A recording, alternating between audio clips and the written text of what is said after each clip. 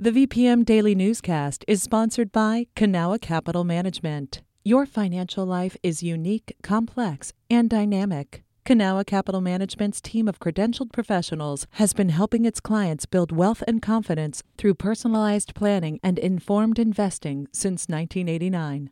Learn more at cancap.com. That's KANCAP.com. You're listening to the VPM Daily Newscast, the recap of today's top stories in Central Virginia. From the VPM Newsroom in Charlottesville, I'm Megan Moore. The U.S. Supreme Court heard arguments on Wednesday in a case that will determine whether the Department of Veterans Affairs owes a Virginia military veteran more education benefits. The outcome could mean more free tuition for millions of vets. Whitney Evans with VPM News reports.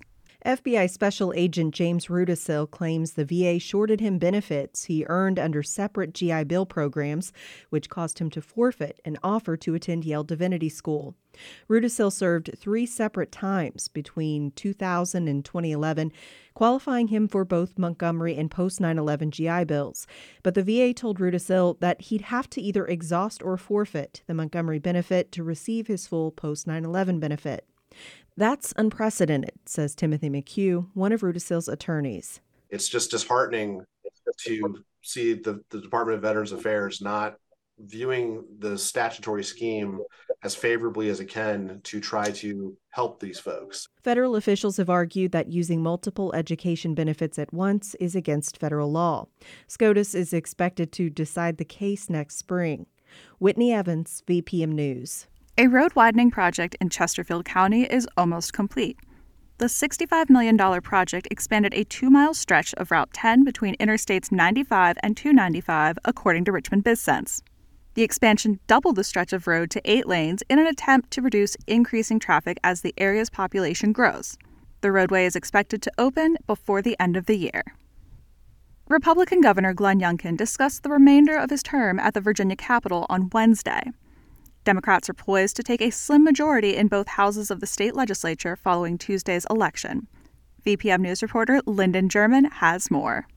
Youngkin says he's, quote, a little disappointed by the outcome, but Republican losses this week have taught him a lesson about Virginia politics. I think the number one lesson is that Virginia is really purple, and that going into these elections, we knew that they were going to be tough. Abortion access was a regular topic during campaign season, and in his remarks, Youngkin vowed to work across party lines to address divisive issues while still moving his agenda forward. And I do believe that we can find that continued path to making Virginia the best place to live, work, and raise a family. I'm very proud of what we have accomplished together. A divided government that demonstrates that, yes, we can do this. At the Capitol on Wednesday, Youngkin made no mention of introducing a 15-week abortion ban, despite his party's messaging leading up to the election.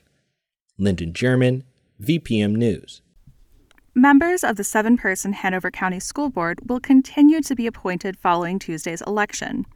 A citizen group supporting elected school boards collected enough signatures to get an initiative on the ballot and raised about $10,000 to change the process. But the measure was defeated 52 to 47%, according to unofficial results from the State Department of Elections. Hanover remains one of the few Virginia localities that does not have an elected school board. A Shenandoah Valley Women's Clinic is joining regional hospital system Augusta Health. Augusta Health Care for Women will become a part of the hospital system on December 1st, according to a press release. The addition of the clinic's locations in Fishersville and Lexington expands the hospital system's women's care offerings. The system now has more than 20 locations around the valley and in surrounding areas. Voters have shifted the balance of power on both the Henrico and Chesterfield Board of Supervisors. Ian Stewart with VPM News has more. Next year, Chesterfield residents will be represented by a Democrat-led Board of Supervisors, according to unofficial results from the State Board of Elections. They'll hold sway 3-2. Newcomer Jessica L. Schneider will break up the all-male panel after ousting Clover Hill District Supervisor Christopher Winslow. The Republican was first elected to the position in 2015. Democrats Mark Miller held on to the Midlothian District seat, and Jim Holland ran unopposed in the Dale District. Henrico residents also signaled their desire for change. voting out a pair of Republicans. Misty Whitehead beat out incumbent Tony Brannan for the Three Chop District, while Jody Rogish won against Greg Baca for the Tuckahoe Post, according to state numbers. Henrico Democrats are now a 4-1 majority on the board. Ian Stewart, VPM News. Republican Mark Obenshain has won a state Senate seat in the newly redrawn 2nd District, according to an unofficial tally by the State Department of Elections. The new boundaries include portions of Rockingham and Augusta counties.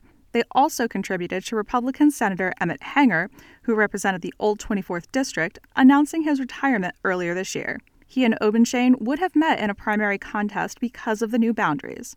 Obenshain, who received more than 70% of the vote on Tuesday, dispatched Democratic and Libertarian opponents in the race. This has been the VPM Daily Newscast. Some of these stories may have changed since the newscast was recorded. You can stay connected to what matters by heading to vpm.org/news or follow us on Facebook, Twitter, and Instagram at MyVPM.